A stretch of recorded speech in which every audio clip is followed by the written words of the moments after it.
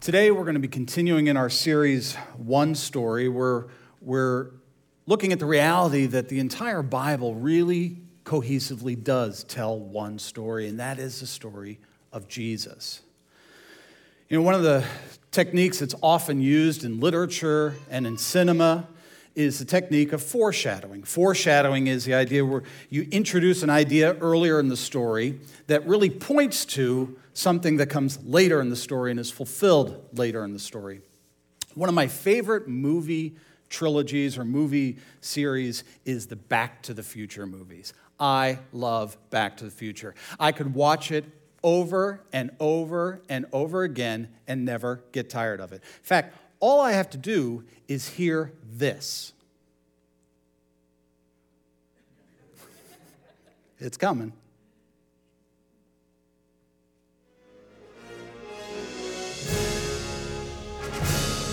You're feeling it, aren't you? A little heart bumping. The kid inside of me just wants to sit down and watch the movies. Yeah, it's nostalgic. It feels good. We enjoy it. And in these movies, there's a classic, there's always these foreshadowing things going on. So in the second movie, there's a scene where Marty, do I have to tell you he's the main character? I mean, you guys know who Marty is, right? All right, Marty, the main character, he walks in on Biff. Biff is his enemy, right? And Biff is watching the classic Western, A Fistful of Dollars, right? And so it's a scene in A Fistful of Dollars where Clint Eastwood comes out, and he comes out to have a shootout in the street, and he's wearing this poncho, but underneath the poncho is a steel plate. And of course, he has a shootout in the street, and Clint Eastwood is fine, and he pulls the poncho apart, and there's the steel plate. And Biff goes, "That's brilliant." All right, cool. Then in the third movie, which is set in the Old West, there's a scene where Marty has to do a shootout in the street with Biff's great-grandfather. And of course, Marty puts the steel plate on, he comes out with the poncho, and he's safe and everything, and you go, "Oh yeah, okay, that's what that Fistful of Dollars scene was about." It reminds you that, oh yeah, Biff was watching that, and it ties it all together. Well, that kind of foreshadowing also happens in the Bible. We see things in the Old Testament that are interesting, but all of a sudden make a lot more sense when we see it fulfilled later on in the story. And that's the case with the story that we find in Genesis chapter 22. It's a story of Abraham being commanded by God to sacrifice his son, Isaac. It's this odd story. And on its own, when we read it, it's one of those stories that makes us go, what the heck is that about? That doesn't seem like something God would do. That's weird. What is that about? But then when we see it fulfilled later on in the Bible and the story, we go, oh, okay, that makes a lot more sense now. So as we've talked about in this series, the Bible, while it's made up of 66 books, is really one cohesive story that tells one story, and that is the story of Jesus. It is a story of God's redemption of humanity and ultimately the entire earth.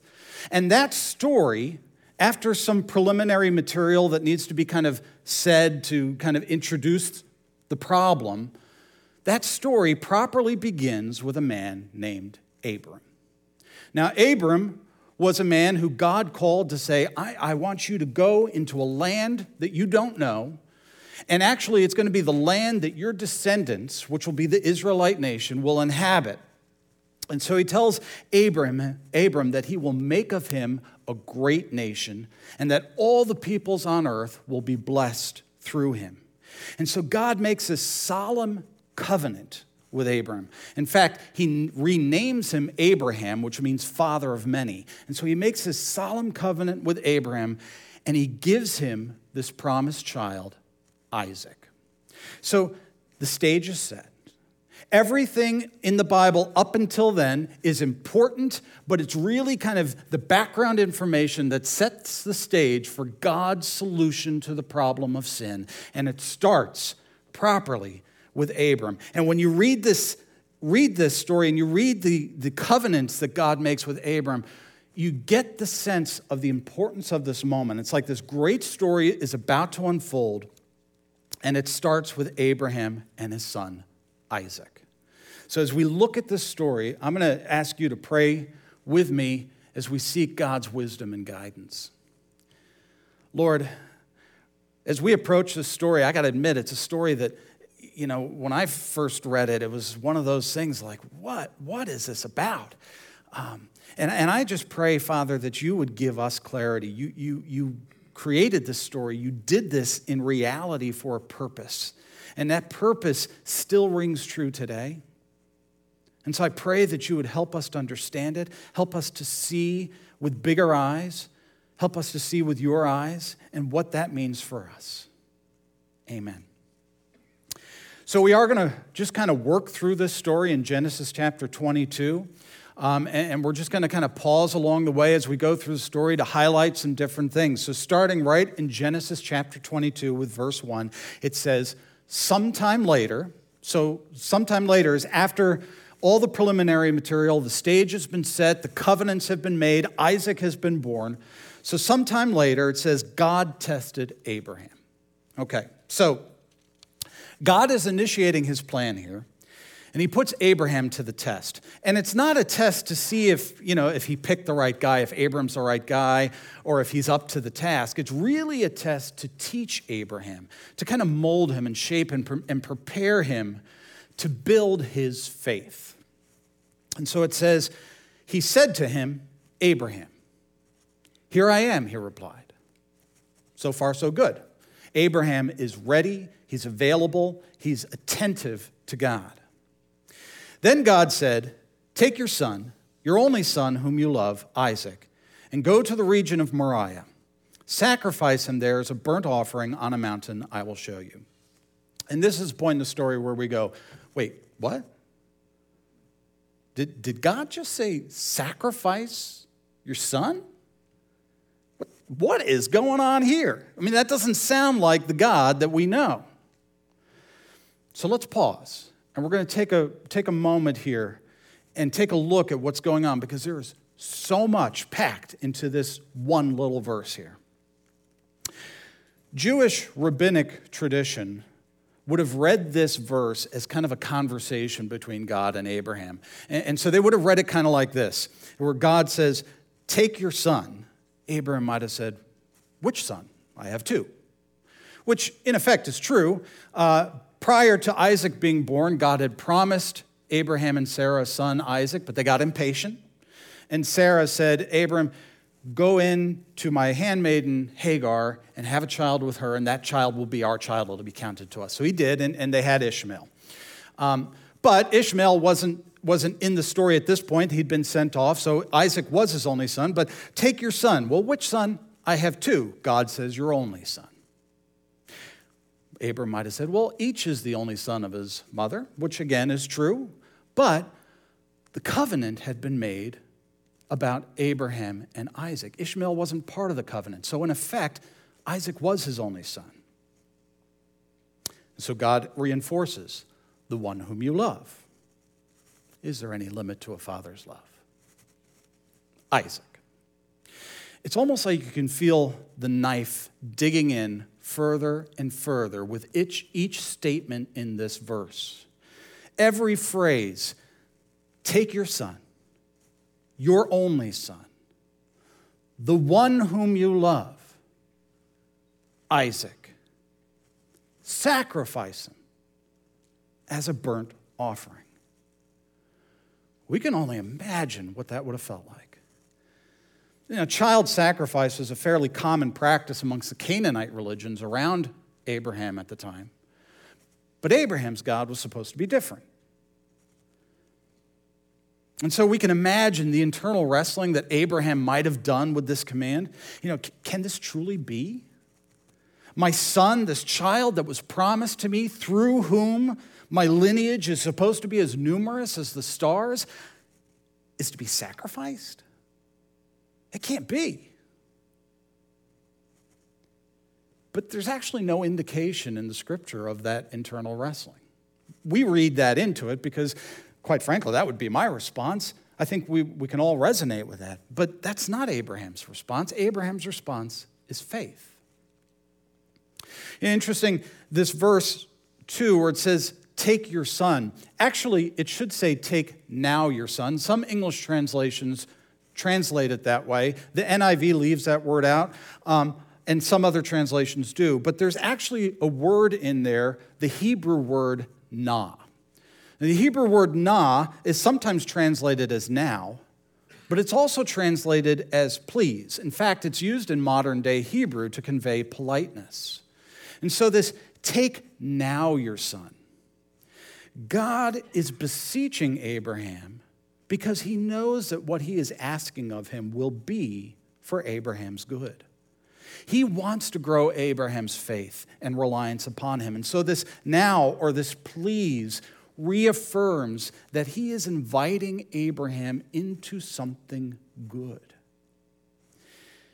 And Abraham already has experiences of God's faithfulness and goodness. This isn't the first time that God had called him into something that didn't quite make sense. You remember, we said God called Abraham out of his homeland into a foreign place. God promised Abraham and Isaac in their old age a child, such a ludicrous thing that Sarah even laughed at it. But God proved himself to be faithful. And so Abraham had plenty of experience learning to trust God. And God actually does prove himself to be different than the Canaanite gods. And it's Abraham's faithfulness in that difference, which we're going to see, that enables him to remain obedient. But already in this second verse, we see some powerful foreshadowing. It says, take your son, your only son. Someone else, later on in Scripture, is called the one and only Son in John 3:16. It says, the one whom you love. Someone else is later called my Son, whom I love, with whom I am well pleased, in Matthew chapter 3. God says, take him to the land of Moriah, to a place I will show you. Moriah is only mentioned twice in the Bible. It's mentioned here, and it's mentioned in 2 Chronicles, where Solomon is commanded to build the temple in Jerusalem. Could it be that the hill where Abraham is commanded to sacrifice Isaac is the very same place upon which Jesus is eventually crucified? Just this incredible command to sacrifice his only son whom he loves, the unthinkable, foreshadows the incredible sacrifice that God will make on our behalf. Let's read on. Verse 3, early the next morning, Abraham got up and loaded his donkey. He took with him 2 of his servants and his son Isaac. And when he had cut enough wood for the burnt offering, imagine cutting the wood that would be used to sacrifice your child. When he had cut enough wood for the burnt offering, he set out for the place God had told him about. And here's faith in action. Abraham gets up early in the morning. He doesn't hesitate. He goes immediately.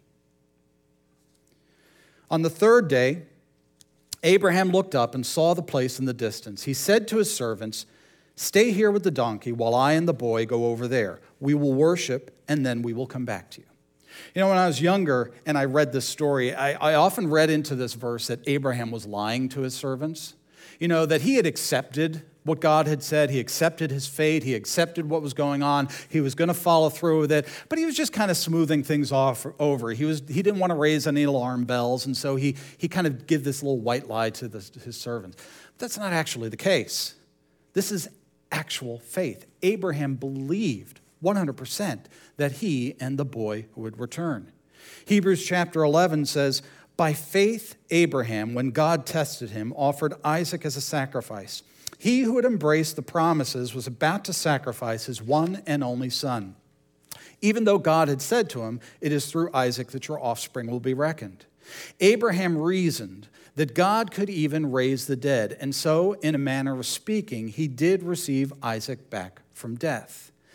Abraham was ready to be obedient, even to the point of actually putting the knife in his son's body, believing that God would do the impossible. See, his logic train was, number one, God had made him a promise that through Isaac he would have descendants. Number two, God commanded Isaac that he sacrifice Isaac. Therefore, God must be planning to raise Isaac from the dead. Just logical. In order for God to be able to do all those things, he was going to do the impossible. My mother used to tell me a story when I was a young child, about 3 or 4. We were walking on a summer day, and I had an ice cream cone. And we were walking with the ice cream cone, and these bees started coming around, attracted to the ice cream. And she said, what I did was I just stopped in my tracks, closed my eyes, and said, please, God, keep the bees away from my ice cream. Opened my eyes and kept confidently walking with the ice cream cone. That kind of faith we see in children. You know, children have this blind faith. We tend to complicate our faith as adults, but this is the kind of faith that Abraham was showing here. He was 100% confident that God would do something incredible. Abraham had to learn the difference between trusting the promise and trusting the promiser. You know, we can often put God's promises before him and then feel like it's our responsibility to make the promise happen or to protect the promise. And I've had to think of how often in my own life I've been guilty of kind of putting the promise before the promiser, of protecting the promise, trying to make it happen instead of trusting the promiser. God promises that if we commit our ways to him, if we follow after him, he's going to take care of our needs. But how often in my life have I said, God, you could be providing a little bit more? And then I get these crazy thoughts about how I can make more money, or maybe I need to switch jobs or whatever. And they're not rational thoughts in the sense of what God's plan is for me. But it's my attempts to try and make the promise happen instead of trusting the promiser.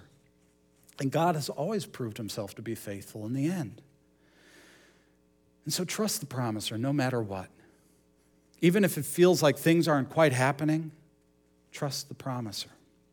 And let me point out here as well, it's not as if anybody had been raised from the dead up until this point in the Bible. That hadn't happened yet.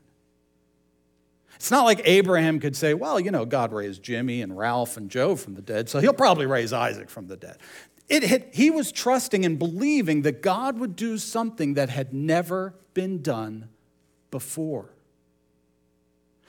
Which also points us to Jesus.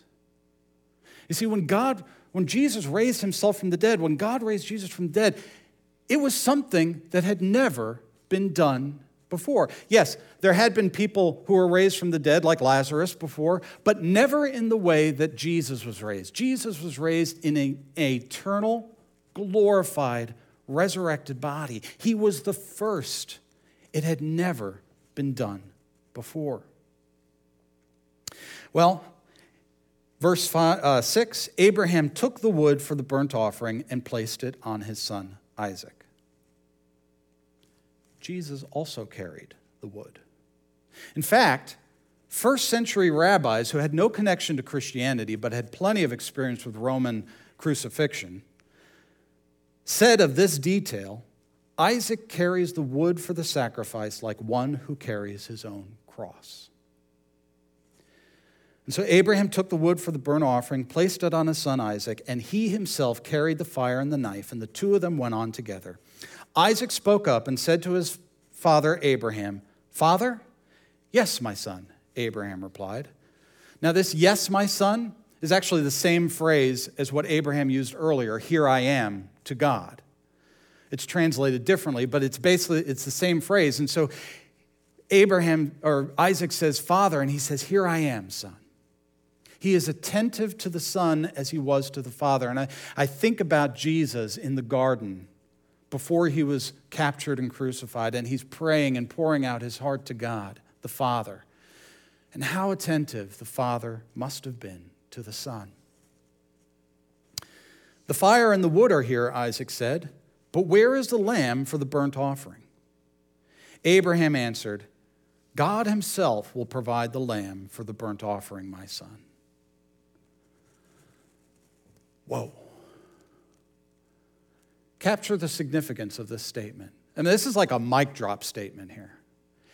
Abraham is 100% convinced that God will provide the lamb for the burnt offering. God provides the lamb. God provides the sacrifice. It is God who works on our behalf. Everything for our salvation is from him. It just continually blows me away how this story in Genesis so clearly points to Jesus. And it says, and the two of them went on together. Literally, this phrase means that they went in agreement. And so we have this remarkable picture of the work of Jesus at the cross hundreds of years before it happened. We see the son of promise, Isaac, we see the son of promise. He willingly went to be sacrificed in obedience to his father, carrying the wood of the sacrifice up the hill, all with full confidence in the promise of resurrection. And it says, when they reached the place God had told him about, Abraham built an altar there and arranged the wood on it. He bound his son Isaac and laid him on the altar on top of the wood. Then he reached out his hand and he took the knife to slay his son. But the angel of the Lord called out to him from heaven, Abraham, Abraham. Here I am, he replied. Do not lay a hand on the boy, he said. Do not do anything to him. Now I know that you fear God, because you have not withheld from me your son, your only son. God's plan of redemption starts with this one man. He needs to test him to grow his faith. Abraham and his descendants are the means by which God has chosen to bless the world. And Abraham, quite frankly, hasn't always proven up to the task. There have been some problems along the way. There's a story earlier before they had children where Abraham and Sarah had to go down to Egypt. And because Sarah was such a beautiful woman, he was afraid that they would kill him and take her. And so he passed her off as his sister instead of his wife. So he wasn't faithful there. And then the whole Ishmael story again, where God promised them a child, and out of impatience, they went and took matters into their own hands and had Ishmael. So Abraham hadn't always proved himself to be up to the task. So now God needed to know whether Abraham was willing to give up the thing most precious to him in all the world for the sake of being faithful to the God who gave it to him in the first place. God doesn't want us to just say that we trust him. He wants us to show it in our actions. He doesn't want to just hear that we're obedient. He wants to experience our obedience. And verse 13 says, Abraham looked up, and there in the thicket he saw a ram caught by its horns. He went over and took the ram and sacrificed it as a burnt offering instead of his son. Now, it would have made sense in the story if the angel had said, okay, Abram, we get it, you're good. You passed the test, so you guys just pack up, go back down the mountain. Why did they still need to have a sacrifice? They could have just done without that. There still needed to be a sacrifice. It's not enough that God says, I love you and I forgive you. There still has to be atonement for sin. Blood still needs to atone for sin.